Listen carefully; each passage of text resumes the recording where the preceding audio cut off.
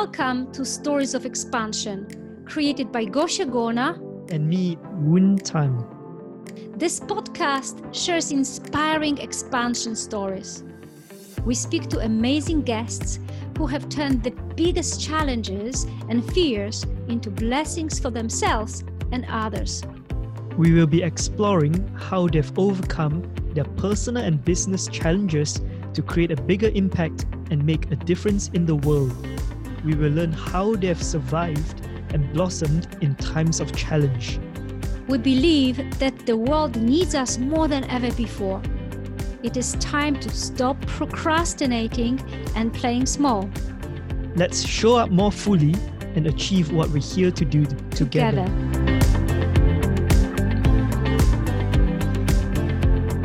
So hello and welcome to another episode of the Stories of Expansion podcast. I'm your host, Woon Tan. So my next guest is a business mentor of mine who is the founder of Human 5.0, and he is a conscious business coach, and he teaches people authentic leadership and spirituality and energy and how to manage yourself. And in this story that he's going to be sharing, he transformed his life from a very successful business into a completely different business altogether, and he is going to be sharing a very, very interesting story in how he has done that. And I think it's such a fascinating story that you learn a lot about trusting yourself and also really trusting the universe. So Gosha, what did you think about this episode? Yeah, I absolutely agree that our next guest has showed a master class example of how to trust intuition. So we often don't know what to do in life, and we ask friends or we ponder over things for weeks and months and years. But often it's really simple. Ask the universe for a sign and listen to it and take it seriously, right? Be lighthearted about it, but take it seriously. So the story of how he gets a message that what he's been doing for years has come to the end and it's time to shift his life. It's spectacular. So that is my favorite part of this podcast. He asks clearly of the universe, what do I do next? Is it A? Is it B? Is it C? Give me a sign. And he gets it. And then he goes and changes his life completely with a great outcome. So I think that's something we can all learn from.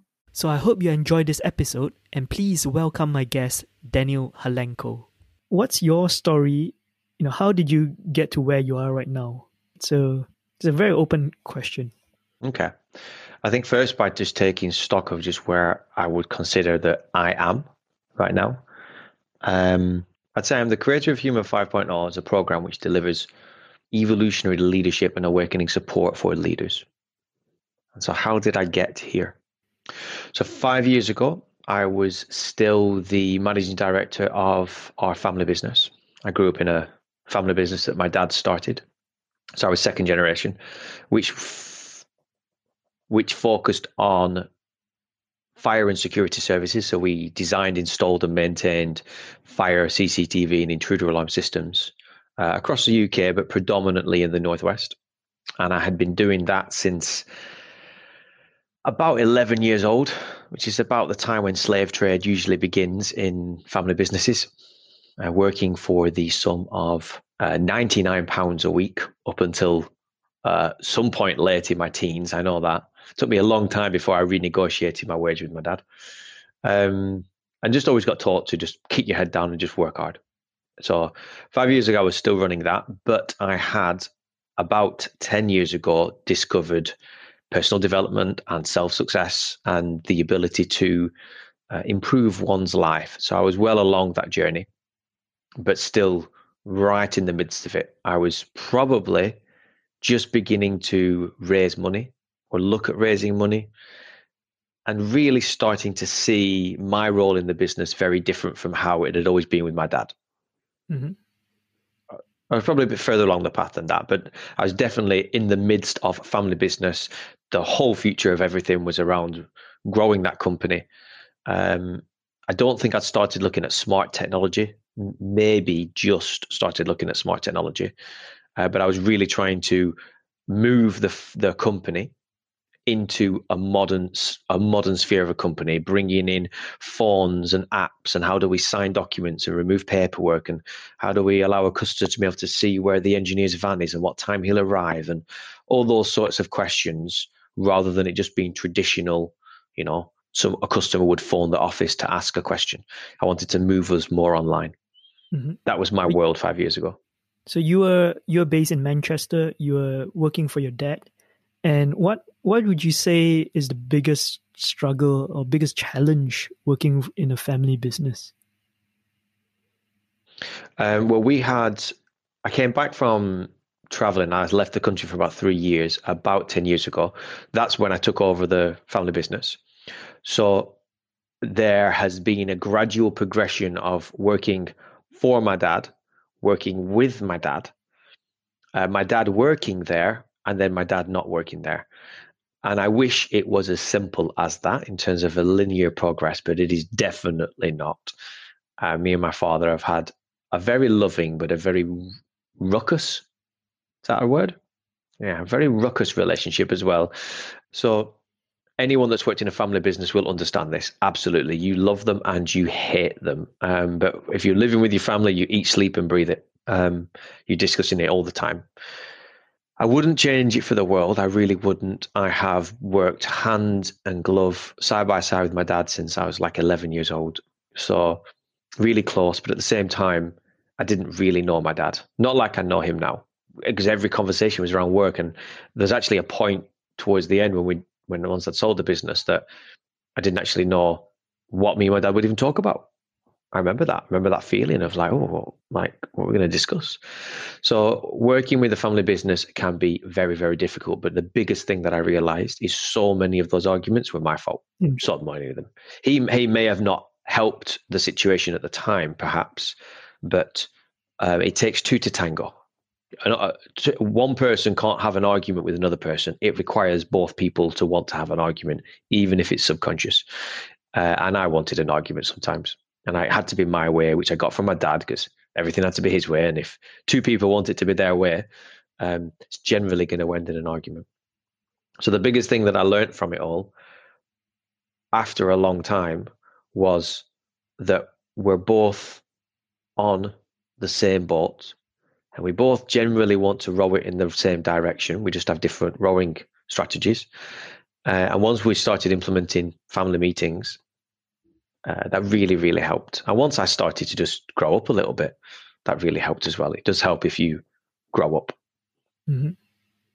And so what would you say were some examples of turning points that you had to experience when you were sort of in that phase? In terms of a better relationship with my father? Yes. There was a point when I legally became the managing director of the company.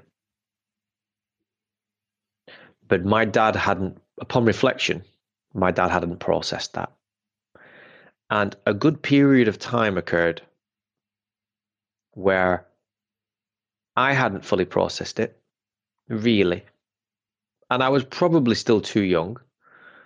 And neither of us had coaches at that time or anything like that. And so a period of time happened where there'd be a lot of arguments because we didn't realize it, but he was still like shadow running the company. And I was subconsciously allowing that to happen because I didn't even know it was happening. So a big turning point came when I had that out with my dad. And I said, look, you either let me run the company or you run the company. And he came back the next day and he actually apologized the next day and realized what he'd been doing. And that was a big turning point. And we realized that we had lack of clarity between each other. We had lack of communication, so many things that weren't happening. And there was a big jump up between how my father wanted to run the company and how I wanted to run the company. We saw very different worlds, and to move it forward required us to have more regular meetings and more discussions about stuff. And that's something that my father had never grown up having. He was as much boots on the ground and working as the rest of an engineer was. And so having meetings to discuss stuff wasn't, or to plan things moving forward wasn't really something in his radar. So trying to transition from doing day-to-day things into where are we going next month was a massive mindset shift. And so much of our arguments came from, or so much of our disagreements came from not having that clarity. So that was a really big turning point for us. The rest of the turning points for me were really about understanding that he has a view and I have a view. It doesn't make either of our views right or wrong. But for as long as I don't understand his point of view, and for as long as he doesn't understand my point of view, there'll always be a bone of contention between us. Mm. And I know you personally, you're sort of a creative person, and I'm guessing he is of a different personality. And obviously, he's obviously from a different generation as well. And how do you manage that difference? When I profiled him once, my dad's fairly polar opposite to me. He's a very good problem solver, a very good thinker. And I used to think that problem solving meant you were a creative type, but he's not necessarily. And he's definitely has that in him, but he's much more of a grounded tempo energy. There is specifically with family businesses, and specifically if the generation prior to you is first generation, like my father was. So as far as my dad was concerned, the family business was his baby. And this actually comes down to one of the turning points, is whether the founder is ready to let go of the baby. Just like any founder of any company, even if you're a single entrepreneur and you're not handing it over to another generation, there's a point where the business, the entity of the business, no longer is suited and served by the original founder. And we see this time and time again when you look at Jack Dorsey from Twitter or Zuckerberg from Facebook. I remember going to a program once and it started talking about the life cycles of business and the life cycles of the business owner and the life cycle of the industry. And all of these things are at play at once. And I thought about our industry and I thought about our business, which was 25 years old at that time. And I thought about our the founder, which was my father. And I realized that the industry was only barely just coming into maturity, into its prime, but the company and the founder were moving on into more the elderly side of or the more mature side of the life cycle. So managing that with my dad really was around him realizing that you can't make someone realize something. Like for someone to have to change, they have to want to do that. And that was a big process that took a good couple of years to come around. Him being okay with letting go and loosening his grip on the business, understanding that I'm going to make mistakes, understanding that it's going to go in a different direction. These are all things that are almost non-negotiable if you're going to hand off to someone else. He'd enjoyed the success that I'd done from reinvigorating a lot of stuff when I first came on board. I mean, I doubled the size of the company in the space of a couple of years when I first joined, because it hadn't innovated in a long time. It was still doing the stuff it had done when it had first started 15, 20 years ago at the time. So that was a big thing to manage. And it really comes down to who you are. I can't manage who my father is. I can't manage who you are, but I can manage who I am and how I show up to situations. So one of the things that I've learned is that it's very difficult to influence your family. And it's always easier to become the example and, like just do it sort of thing. And sort of they get inspiration from that. Do you think that's the case? Yes. And I would say the biggest thing, you just reminded me of something, is not just, he's doing it. It's like you can have all these ideas and everything, but if you can't follow through, if you can't own your mistakes, if you can't fix something, you will very quickly lose trust with whoever it is that was watching, whether that is a family member or a member of staff or a loved one or whatever. And I think reliability and trust are universal. So if a father or another director or anybody consistently sees you not follow through, consistently sees you fail, consistently sees you not fixing things, then that relationship is not going to get better. It does not mean that a parent won't love you. But the minute you've got business involved, there is something else at play. There just is. Like, yes, you want to make a family decision that's best for the family, but not at the expense of something that would damage I always used to think of the company like a baby. If you think of it like a baby, you don't want someone's hitting the baby. You're not just going to keep letting that happen. But any family member would be for giving a bit more leeway to somebody. Okay. But so long as they're showing signs of improvement. So I think being the example and doing stuff will always, let's say, not win favor, but will always prevail, will always work. And that was one of the big things that was a turning point for me, was realizing that there was so many things that I was not finishing off, because I'm a creator profile and I was a bit raw back then, a bit wilder. And there were so many things that I didn't follow through with. And there were things that I didn't own. And with our Human 5.0 program, one of the first things we have is the Declaration of Ownership. And we call it the Declaration of Ownership. We also have child-friendly versions as well, because you either own your shit or you don't. Warts, glory, and all, whatever that is. And if you can't own it, don't dish it. And if you can't own it, then start there. You're not going to improve on anything if you don't begin by taking stock of all of your glory, but all of the baggage and the crap that comes with it, and doing something with it. You can't brush it under the table. You can momentarily put it in a cupboard, but you're just delaying the inevitable, especially in a family business or any business whatsoever. Skeletons will always come out. Yeah. So that was the once I started to really own my stuff, and then be an example where I finish things off, and just all these little things that might sound so simple, but as a young 20-year-old into mid-20s, they were all massive life lessons for me. And I look back now and I think, how on earth did my dad have so much patience? And I have apologized enough now as a son that he understood. We have a complete understanding now and a really good relationship. And all the times when he would say, just finish it off, just say sorry. And I realized he was just teaching me. Amazing. So we'll get on to the Human 5.0 course that you have later, but I want to sort of dig down a bit in terms of the transition. So you've been the managing director of this business, and how did you move on? Like, what was your next step when you realized you were gonna? Because I believe you sold your business. Yes. So I can definitely tell you two things. One, it was a long time coming. Two, I did not see it coming. Oh wow. Now I know that they're paradoxical, but in hindsight, there were enough signals on the wall to say something was wrong. Because if anyone had have stopped me, I would have said, I am very happy. I'm in my flow, loving what I'm doing. I love the direction we're going. Things are great. But there was enough that there'd been a couple of times when I'd definitely come home, thrown myself against a wall and said, that's it, I quit. And by the next morning, my partner, Christina, would be like, are you okay now? Yeah. You're going back into work? Yeah. And I go back into work and carry on. And I think I just thought everyone did that. And they probably do. I think there's moments when we all think, I've had enough. But I realize now that that is true. But I think when you're really in flow and you really love what you're doing, you don't do that. You can have difficult days, but the difficult days were getting more and more difficult. And it was only when I started to look at smart homes and smart technology, I was starting to get excited again.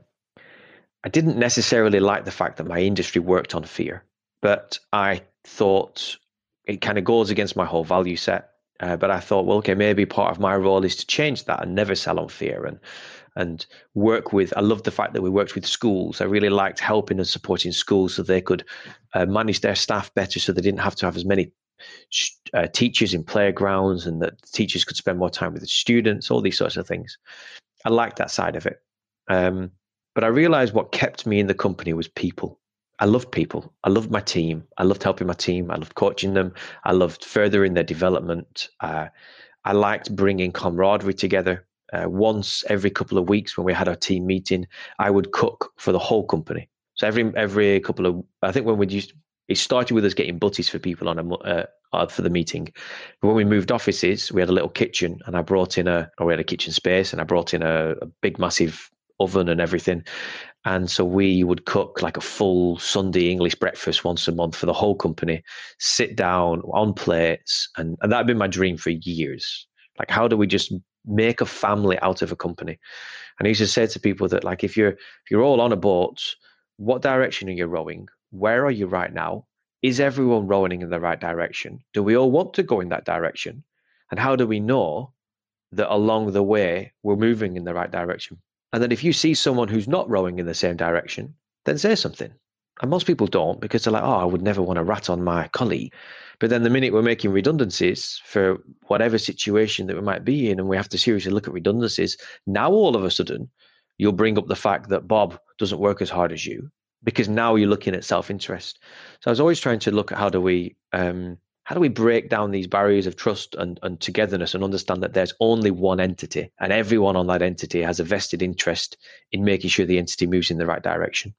And I was looking at share ownership and all of these things. And that's what kept me happy. Even though I was good at the product, the product's not what I love. And I drove home one day, and I'll never forget it. And I drove home, and I remember saying to myself, if I died today and I went up the pearly escalator, and I always like to imagine, like I kind of think you meet yourself at the top. I think the only judge in life is yourself. And at some point you've got to hold a mirror to yourself and ask yourself the question, was I true? Was I honorable? Did I do my best? Have I forgiven what I need to forgive? These sorts of existential questions.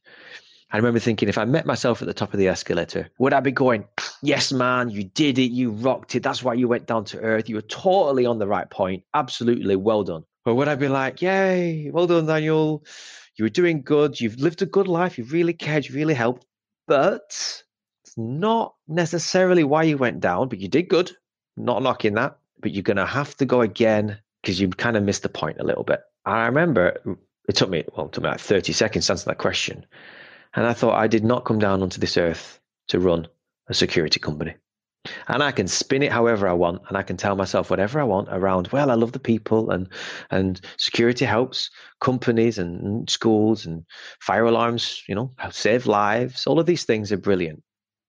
But I knew that I was just lying is a strong word. I was selling it to myself. And that's the day when I went home and I said to Christina, I walked in, I remember saying, I need to set a company. And she looked at me and she said, oh my God, you mean it? And I said, I do. And I'd said it multiple times before now, but I think she knew that I was just having a bad day. And she said, what are you going to do? And I'll share this story fully. I share it in the book that came out. We wrote a book or a chapter in a book a couple of months ago called Listen to the Whispers. And I just started really exploring taking my level of spirituality to the next level. I've always been quite spiritual and been really interested in the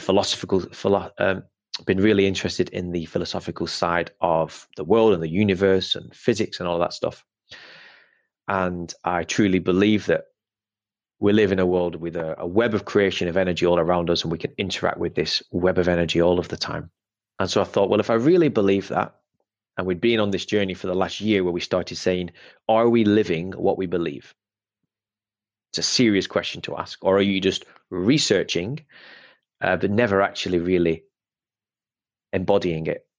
And some of the biggest decisions I'd made in the company, I had made those decisions based on asking the universe questions. When I really couldn't decide, and I would ask for signs, very clear, very prescriptive. And I made a deal that when I ask for a sign, that I action it. And so therefore be very conscious of the question you ask and be very conscious of the message that you receive. So I said, okay, I'm gonna ask the universe a question.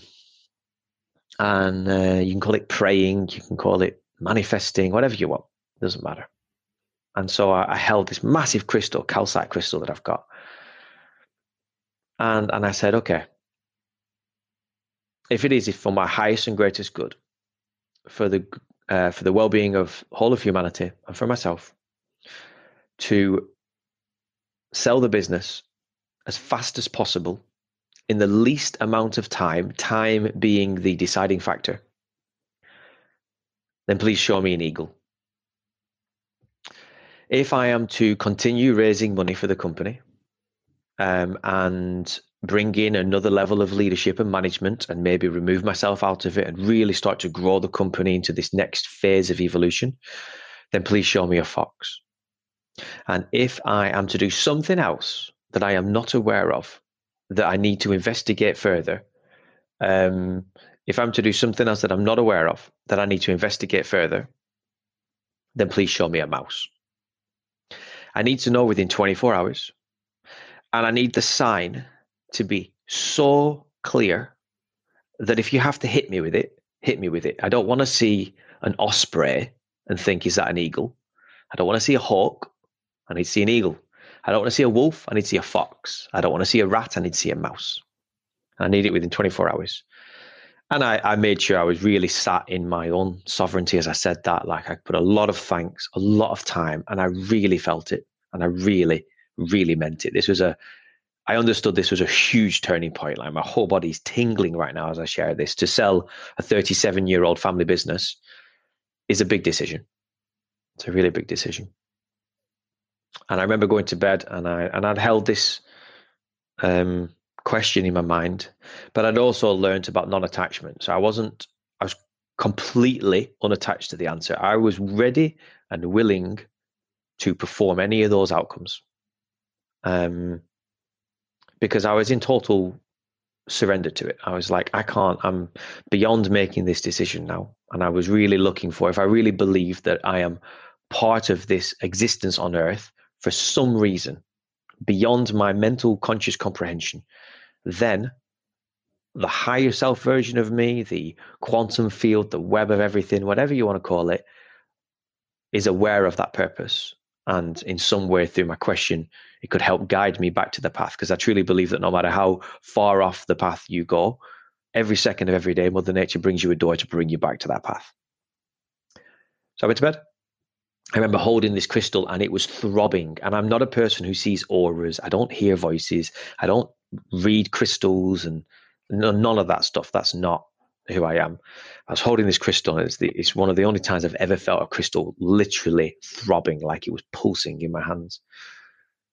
And I went to bed and I woke up and I turned my phone off airplane mode and I had a text off a business friend of mine who I always meet for good conversations, and I'd messaged that person to say, I need a bit of a life chat. And I just had this response in the morning and it said, why are you sending me a message to meet for a chat when we have lunch booked today? And I said, we haven't got lunch booked today. And he said, yeah, we have. He said, you sent me a diary invite. I said, I haven't sent you a diary invite. And we always do lunches on diary invite. So I looked in my calendar, nothing. He sends me a screenshot of his calendar. There's a diary invite sent by me. And then I said, where are we meeting? And he always uses emojis. And he sent me 2 emojis. And he sent me an emoji of a baby's face and an emoji of an eagle. And I looked at it and I didn't see anything. I was like, okay, cool, we're meeting there. And then Christina comes downstairs and I said, you'll never guess, it's really weird. It's called Stuart, is this person. I said, Stuart's messaged me. I said, we already had a meeting today. I said, it's got to be like a sign. She said, where are you meeting? And I went, oh. And she said, what? And I said, we're meeting at the Eagle and Child. And she said, no way. And then I realized that when you go to the Eagle and Child, I mean, it's massive. They've got a massive eagle outside. And you go in and they say, welcome to the Eagle and Child. And you sit down and the knives and the forks say Eagle and Child. And on the walls, there's photos of eagles. Like, the whole place is just eagles. Couldn't be clearer. I couldn't be clearer. And I remember going, oh. And obviously Christina knew what my 3 animals were that I chose. And she said, what are you going to do? And I was not ready for that. And I was like, can I swear? Yeah. And I was like, fuck, okay.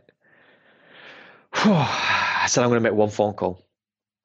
And so she said, who are you going to phone? And I'd had a friend who'd been like a sort of financial advisor to the firm for a while, who knew us inside out, who was in a space where this person was looking for maybe a change in their life. And I thought, I'm just going to call them.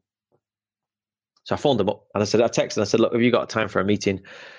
I need to talk about something. Did I say I'm thinking of selling the firm? Maybe I did. I don't know. Anyway, they come on the phone and they say, what's up? And I said, look, I know you're in this space at the minute and you're kind of pondering this, that, and that. And I said, how would you think about buying the company? And he said, I thought we were raising £500,000. And I said, yeah, we were. That was yesterday. Today, I want to know if you want to buy the company. And he said, what's with the change of events? And I said, look, I'm not the person to execute the implementation of that money. I'm just not. I didn't go into the whole story, of course. I just said, but that's ultimately what it was. I said, I'm just not.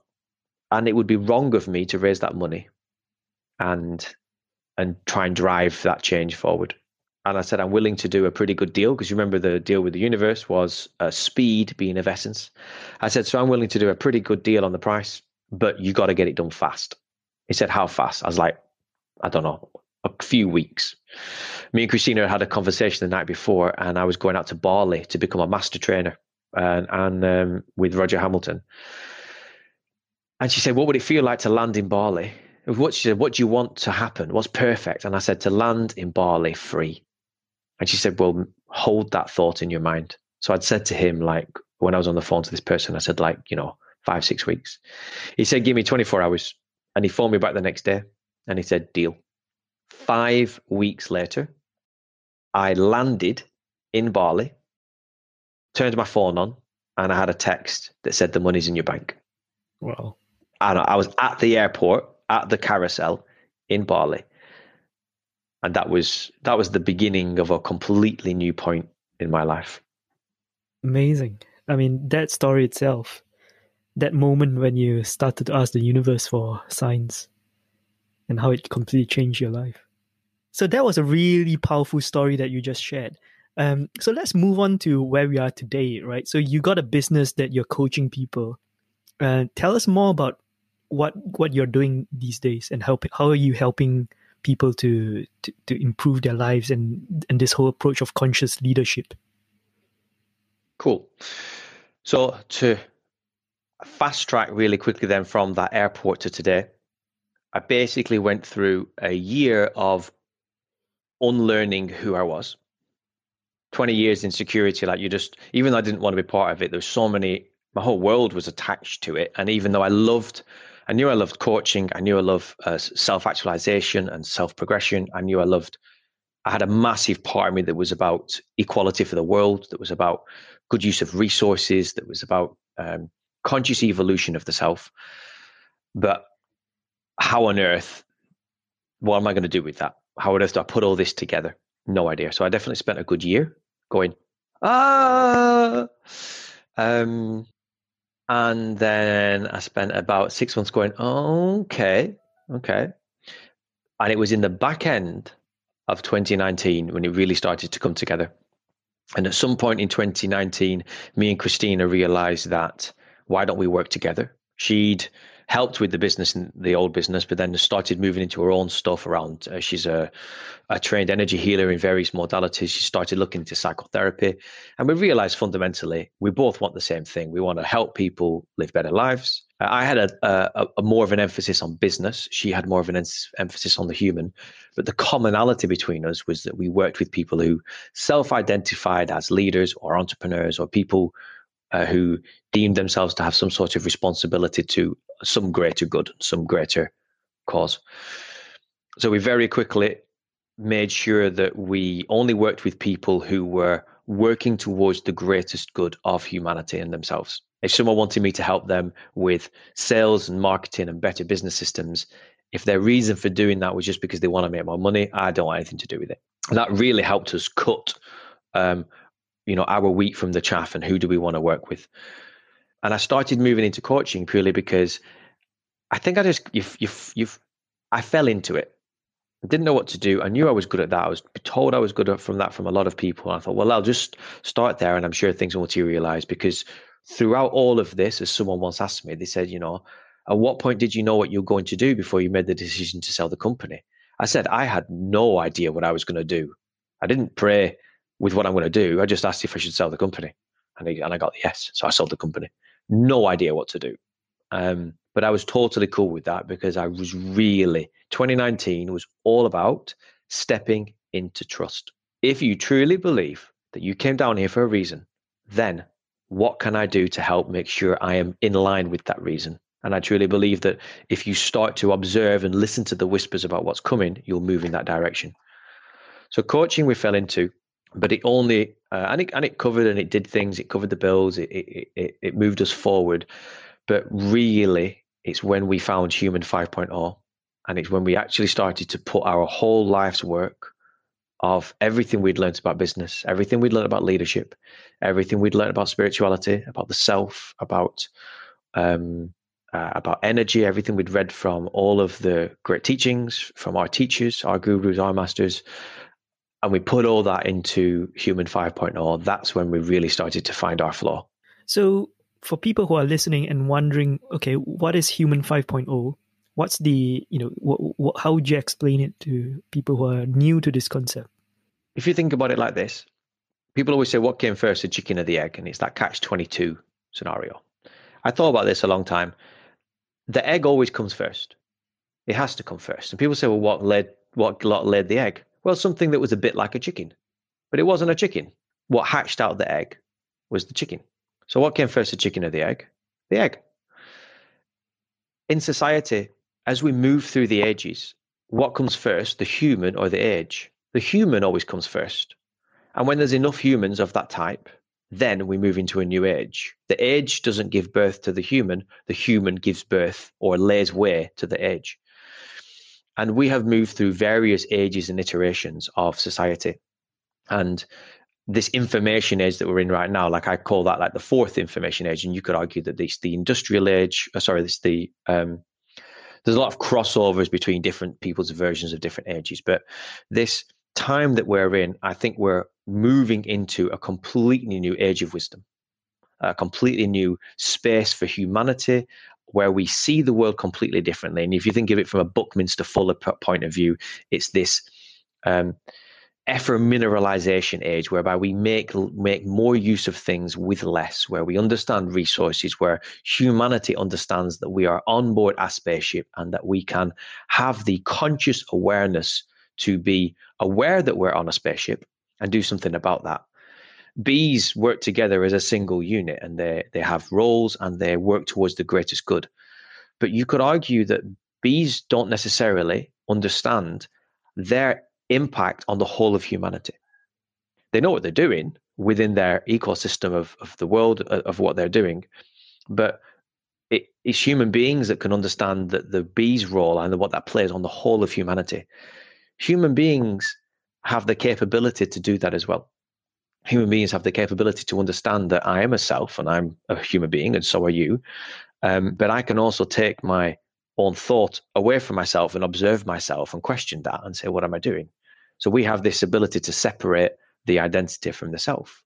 And then you start to realize that part of my role on this earth is to self-actualize, to be my highest potential and to become part of the whole. But then as soon as you realize that I am part of that system, I also have to accept and understand that it's part of my obligation and responsibility to help other people along their process of self-actualization. And it's a self-perpetuating loop when you to begin to understand that there is no success of the self without success of the whole. That in order for me to succeed and for you to fail, as Daniel Schmachtenberger once said, is a mild form of psychopathy. That I'm okay with you not being okay.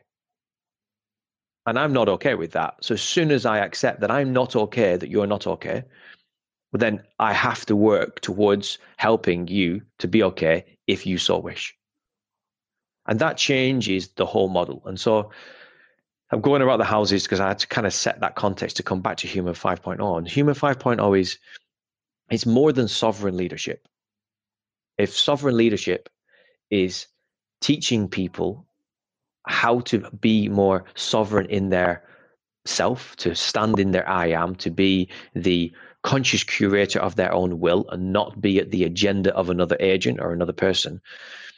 But sovereign leadership doesn't necessarily take into account my connection with you as a whole, because sovereignty is me studying my own nation, studying my own power. And yeah, if we had a world of people studying more sovereignty, then that'd be brilliant. But to be a little bit vulgar, you can be a sovereign agent but still be a dick. You just own it. There's nothing about sovereignty that says I have to be a nice person for the highest and greatest good. So Human 5.0 covers 9 different aspects, and there are 9 aspects, and self-sovereignty is one of them. But there are 9 aspects which we feel are part of the attributes that a new form of leader will embody, which will enable a completely different way in which business is done, which will enable a completely different way in which humans interact, the consumers work, the employees, if you want to use that word, or team members will facilitate the growth of that company and that entity. And it moves us from a purely cooperative, and it moves us from a model that is purely competition-based into a model that's more cooperative, more co-creative, whereby nobody has to lose, because for as long as we have winners and losers, we are in a zero-sum game. And this next phase of humanity, if we look at the metrics around the planet now, I could cherry pick metrics that say we're getting worse, and I can cherry pick metrics that say we're getting better. We have a huge polarization of people across the planet.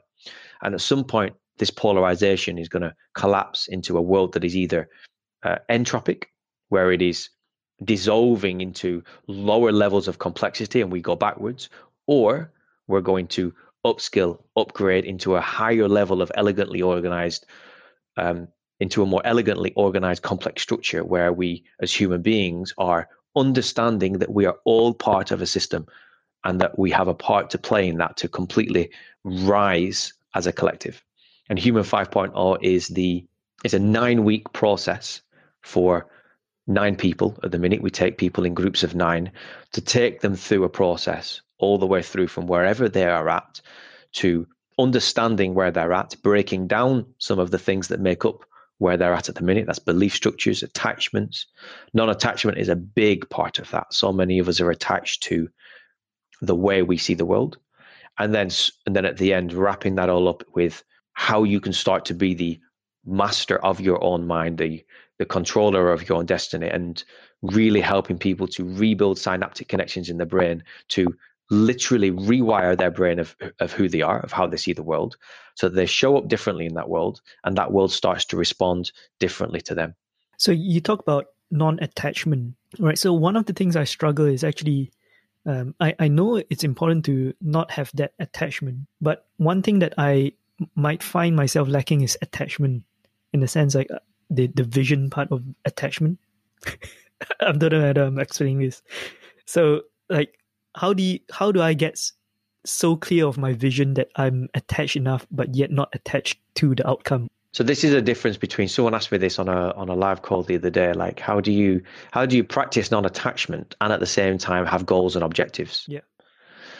Which might be a slightly question to what you've said, because you said you struggle finding the vision. First of all, I thought I had a vision with the older company, but I realized I was lying to myself without even knowing it. I wasn't lying to myself. I wasn't telling the truth. And there is a difference between the two. It's taken me a long time to own the fact that my vision is the mobilization of the rise of the collective consciousness for the greatest good of humanity. And I've had brand people and other people say your vision's too complex and people don't understand it and all these other words. I don't care. That's my vision. I know what it means. And fundamentally, that's what matters the most.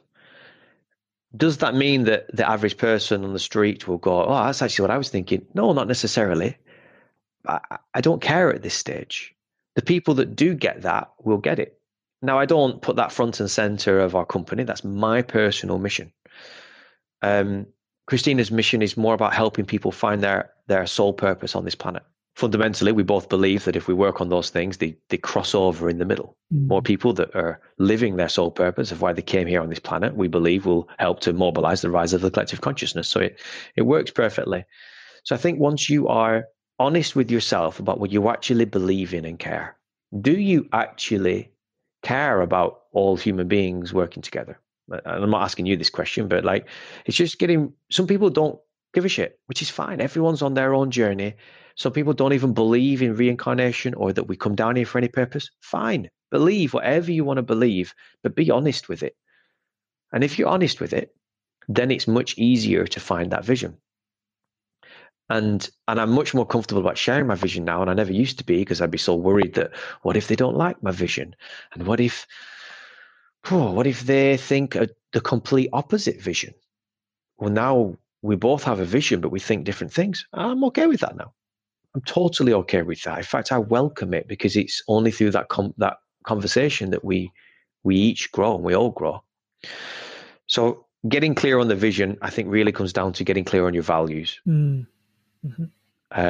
I've never understood the power of values until last year. And I had a company for a few decades. Like, values are so important, but you only truly know a value when you have to make a decision, and I'll use something really simple. Let's say saving some money on something in the company.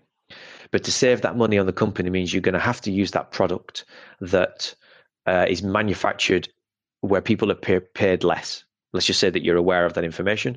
And let's say one of your values is people being treated fairly. And if you stick with the current product, you're going to have to pay more money for it. What do you do? Those sorts of questions that really challenge your values. It's all right when the wave's up and you're on the surfboard and you're rolling, but you only really see the true colors of anybody or any company or any brand or employees or business partners when they fall off the surfboard. Now, what are they going to do? Now the proverbial shit's hit the fan. How did they deal with that? So when you're clear on your values, so our 3 values are truth, greatest good, and beauty. And beauty in the fullest expression of how it is, not just something that's aesthetically beautiful. So once you're clear on your values, then it's much easier to find your vision, because you understand that your vision is in line with that. And that means you have to start asking serious questions. And they always say that the quality of your life is directly related to the quality of the questions that you ask. That has a truth in it, but it's not the truth. It's not true.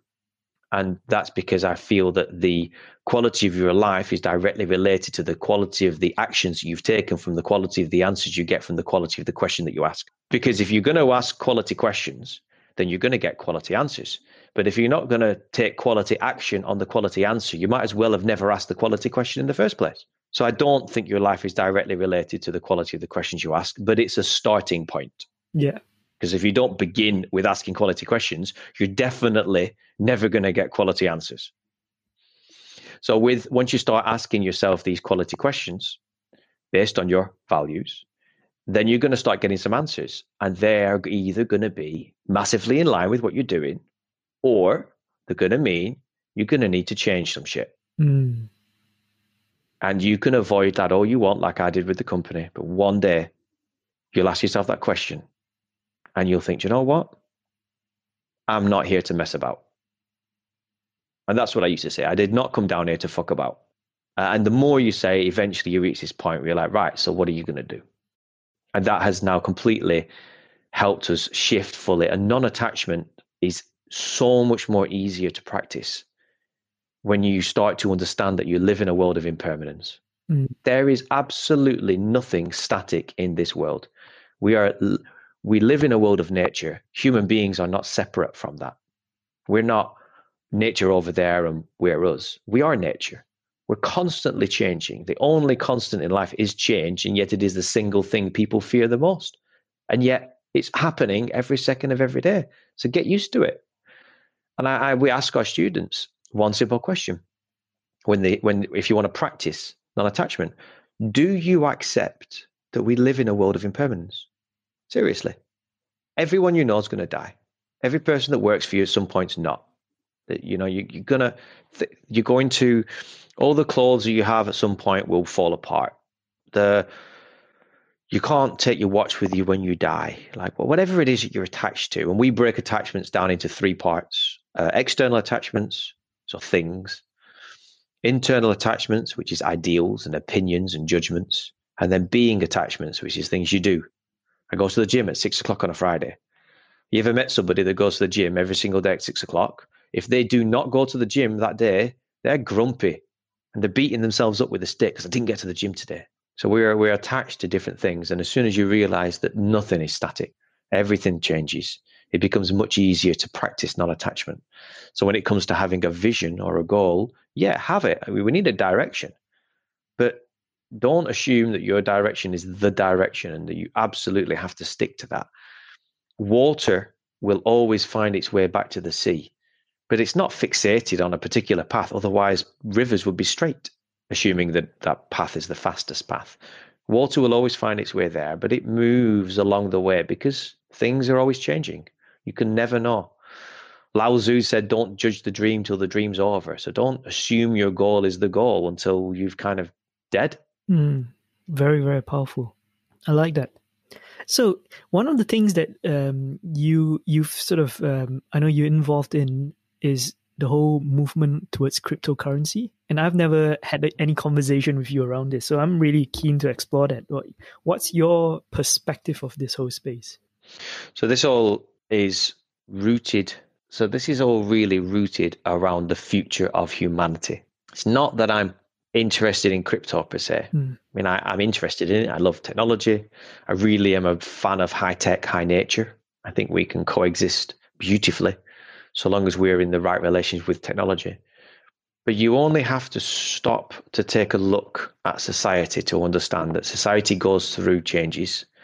But I personally think those changes are more like they're more like electrons around a nucleus, in the sense that I think we jump. Now, I know that things grow and progress like a child growing up, but there comes a point when things suddenly aren't at the level they're at another level, and no one really saw that happening. Not like a building being built where there's a brick and another brick and another brick. We can retrospectively look back and see this linear progression, but it's almost like the adoption and implementation of things all of a sudden reaches this critical point where it just is all of a sudden. And the minute I really started to look at blockchain technology, it's phenomenal, absolutely phenomenal. It's scalable, it is transparent, it is, what's the word I'm looking for? It's distributed and true from a point of view that it is recorded on a blockchain, where it's recorded on the blockchain whereby everyone has that ability to see, and it's got consensus so that all parties agree that that is a recorded transaction on the ledger. It just has so many, as far as the transformation of data and information goes and the recording of that, it's a huge step in how we can transact. I'm neither pro nor anti-government whatsoever. I think they do a phenomenal job at a very difficult task. Like I don't think I could be a politician, and I've thought about it in the past as well, but it's a really difficult job for everybody, and I don't care who you are and you get into it, you're going to really annoy a lot of people and you're going to really please a lot of other people, and it must be a really difficult job. However, historically, there's been a lot of problems with where governments have spent money, who they spent the money on, whether they've got affiliations with companies, where do they get donations from, all of these things. And I don't just mean governments, it could be charities, it can be PLC companies. Where there's money involved, we have a history of people abusing that process. So cryptocurrencies have the potential to solve that. They have the potential to offer transparency into a world which is a very old system that has just been band-aided for years and years and years.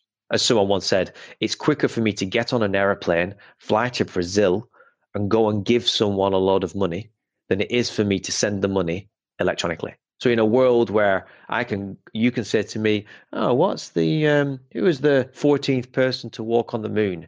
And probably within, I don't know, whether you're a faster typer or speaker into your phone, you could get that answer in 10 seconds. Boom, like that. So we're in an age of information where we can transfer, hold, and query data and information in seconds. And yet we can't send money, which doesn't even exist. It's not like it has to render on a screen and display a 1080p megapixel image. It's just data. It's just numbers on a screen. We can't transact that data and settle that data even in a few hours. It takes days. And during that time, the sender's worried that the receiver's not going to get it. During that time, the receiver in another country is just waiting. And then it comes into the bank, but they don't use their bank. They use their mobile phone to pay, and then they've got to transfer it from the mobile phone to the bank. It's just the transference of money and the settlement of money is a really old industry. And I absolutely think that blockchain technology, specifically cryptocurrencies, have the capability today, let alone where they're going in the future, to solve that. And that's going to unlock huge potential around the world. I mean, imagine right now, let's say you're sat in a house that's worth 100,000 whatevers. And let's just imagine you've got a mortgage and the mortgage or a bond on the house and it's worth 50. So you've got 50,000 units of currency, dollars, let's say, of equity, of stored asset that's your asset. Imagine being able to go to a shop and buy a pack of chewing gum with a fraction of the brick from your house. You couldn't do that today. You either sell the house or remortgage it or something like that, or get some credit with it secured against the house. But the minute we can put value onto a ledger, which is transparent, which is recorded, can move in seconds, then I can transfer the value of a fraction of my brick to you to buy a phone, if we both agree it, in seconds. Now, you don't get that fraction of that brick, but it's recorded that you own it, and you can transfer the fraction of that brick. It doesn't matter that I'm living in the house at that time. And if you wanted to exchange the fraction of that brick for some money at some point, you find someone that would offer the exchange of that value, and you'd get whatever you want in exchange, or a particular currency, or maybe you want to buy something, or whatever it is. But it's the movement of value, just like we have the movement of data right now. And if you go and search for who's the 14th person on the moon, you don't think about where that's stored, that piece of information. You just see it. It's just information. And so it's changing our mindset across to value. And the reason why I'm interested in it is because nothing is static, everything changes. And that includes leadership, and that includes how we see the world. That includes how businesses operate. Things are constantly evolving, and we're on a precipice right now where the way in which humanity interacts, and that includes information, includes value, includes data, includes money, is changing. And I strongly believe that we are at a point where our attachment towards money and the way in which we see finance, which does govern, I don't care how you want to see the world, where most people accept and are happy to accept we live in a capitalist economy.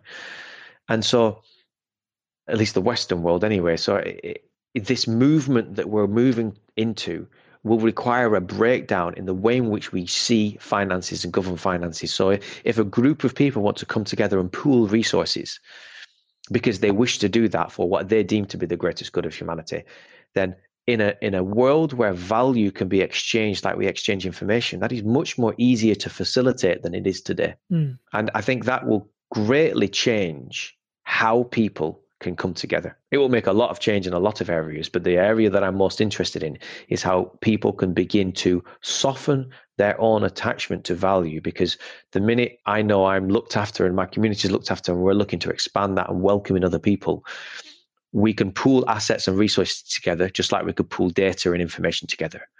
Just like we can 10 people can pull together and say, these are the skills that we've got, and we're happy to see those skills as equal. People could come together with their assets and resources and value and say, I'm not bothered about putting a who's got more. I'm all in. And I know this, and that changes the game. This is something you're actually actively organizing, right now. And we are sort of in this period of coronavirus crisis lockdown. Tell us more about what you're sort of been up to, because I know you've been actively actually doing things here in this space. So this brings us back to, it covers two things now, because one of the 9 aspects of Human 5.0 is sensible sense making. And with everything going on right now, the amount of fake news and non-fake news and twisted news and clickbait headlines and videos that are just fake, and then there's videos that have got some information in it that makes you pause and think. There's a whole array of it. There has never been a time where we need to make better sense of the world. And sense making is different from discernment. Discernment is the ability to judge something, but that judgment in itself is still based on my bias. It's still based on my perception of the world. So I can discern if something is good, but someone else could discern that that's bad, because we all see the world through our lens. Sense making, I deem sense making as ideally the collective responsibility to make sense of information that we are judging. And what does that mean? And in this world where there's so much information at our fingertips, and some of that information can really serve us, and some of that information really doesn't serve us. It serves individual or group agendas. This is the difference between the common good and the greatest good. So I started to look at the world of crypto and look at the world of finance and look at the economy and look at geopolitical changes around the planet, of which there are huge changes going on right now, even before coronavirus, and really started to ask myself the question, how can I segment these out and talk about them? Because you can't. You cannot separate discussing blockchain without really discussing cryptocurrencies, which are an application of blockchain, just like websites is an application of the internet, because so many other things run on the internet through cloud computing. So you can't talk about blockchain without talking about crypto. You can't talk about crypto without talking about finance. You can't talk about finance without talking about the economy. You can't talk about the economy without talking about geopolitical affairs. You can't talk about geopolitical affairs without discussing business. You can't discuss business without discussing leadership. It's all interlinked. And it's all interlinked. And I remember Christina saying there is no work-life balance. There's just life. To have work-life balance means that you could, and they say you spend 70% of your life thinking about work, talking about work, doing work, or something like that.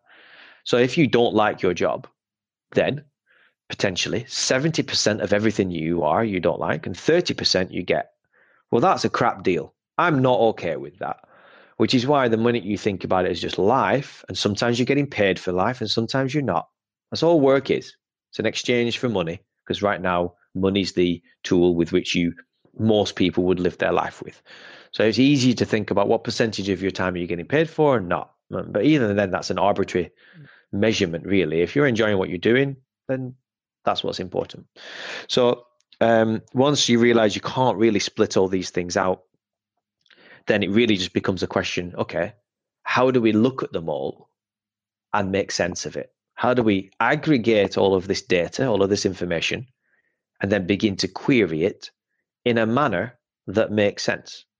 And so I created a group called Future Leaders Today to practice sensible sense making and actually practice it. So we had a call, we have a call once a week at the minute, and we agreed last week to actually start to take pieces of information, strip them down into what are the points that this information is giving or trying to give, and then go out there as a team and challenge that, and not challenge it, investigate it, question it, verify it, and then allow other people to check our verification to confirm as a group that it is true. So we can take a video and do our best to understand what are the key points that this video is making to support their narrative, so that then we can go out there and go, well, let's take this little point, let's go and check that. And here's me, I checked it at this time, and allow that to be a public record for people to be able to verify our verifications, so that an observer or a person on the fence can look at that video, think, oh, wow, that's really powerful. Look at the sense making and understand that people have checked that, but also understand that when other people check it, if you believe it, then you're handing over your sense making by proxy to another person, which is okay, so long as you're okay that their sense making is okay. And I know that that can seem long-winded, and half the reason people don't check things is because it is time consuming. And so most of us just don't. But that just leads to a world where false information, genuinely just trying to be false and serve a particular agenda, which is not helping the information war that is going on right now. And it does appear like, once you start to peel back the layers, it is just people batting around narratives to support personal agendas, and it's damaging, and it's really causing polarization and fractiousness between people. And we shouldn't be arguing. We really shouldn't be arguing. So, okay, I'm sort of looking at the time. So I think we want to wrap it up. So what's your last advice for anyone listening to this? I would say, if you're looking to become a more wholesome human being and understand this world at a greater level, understand your part to play in this world, understand how you contribute to and are part of and receive benefit from the whole, then begin with the 9 aspects of Human 5.0. And that's not a self-promotion tool, but it's our best thinking for where we're at. And if you think it can be improved, we're always open to receiving that information. But begin with the 9 aspects of Human 5.0. We produced a playbook called The Rough Guide to Self-Actualization. And it kind of covers all the different points. And it really begins people to be able to practice sensible sense-making, to begin to look at their non-attachment. Because as people are becoming more vocal, which I'm seeing through all of this COVID-19 stuff, as people are sharing more, we're just seeing more and more people who are becoming angry, because there's a lot of anger out there because people have got very different narratives. And some of that is because they're attached to their own narrative. And some of that is because people aren't doing good sense making on everything that's going on out there. And that you can do sense making on almost anything. You can at least take it to a certain point and not just believe whatever you're reading, watching, or seeing. So I would really encourage people, if you actually are bothered about stepping into a higher version of yourself as a leader, because I believe it is these leaders that will be the world that we will be in the next couple of decades, then begin that work today. Future leaders of tomorrow begin today.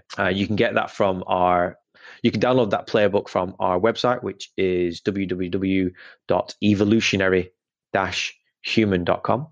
I need to round off that because I said that with an intonation, didn't I?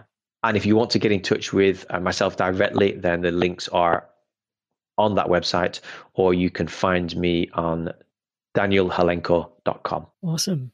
So thank you very much, Daniel. It's been such an insightful conversation, and I think it's a very powerful conversation, and I think there's a lot of takeaways that we've covered. And I'd like to thank you for spending your time with me and on this Stories of Expansion podcast. And for those of you who are interested to take more action, please check out Daniel Halenko, the show notes. Thank you for listening to this podcast. Thank you for listening. We would love to hear from you. Please share with us what you found useful and inspiring about this episode.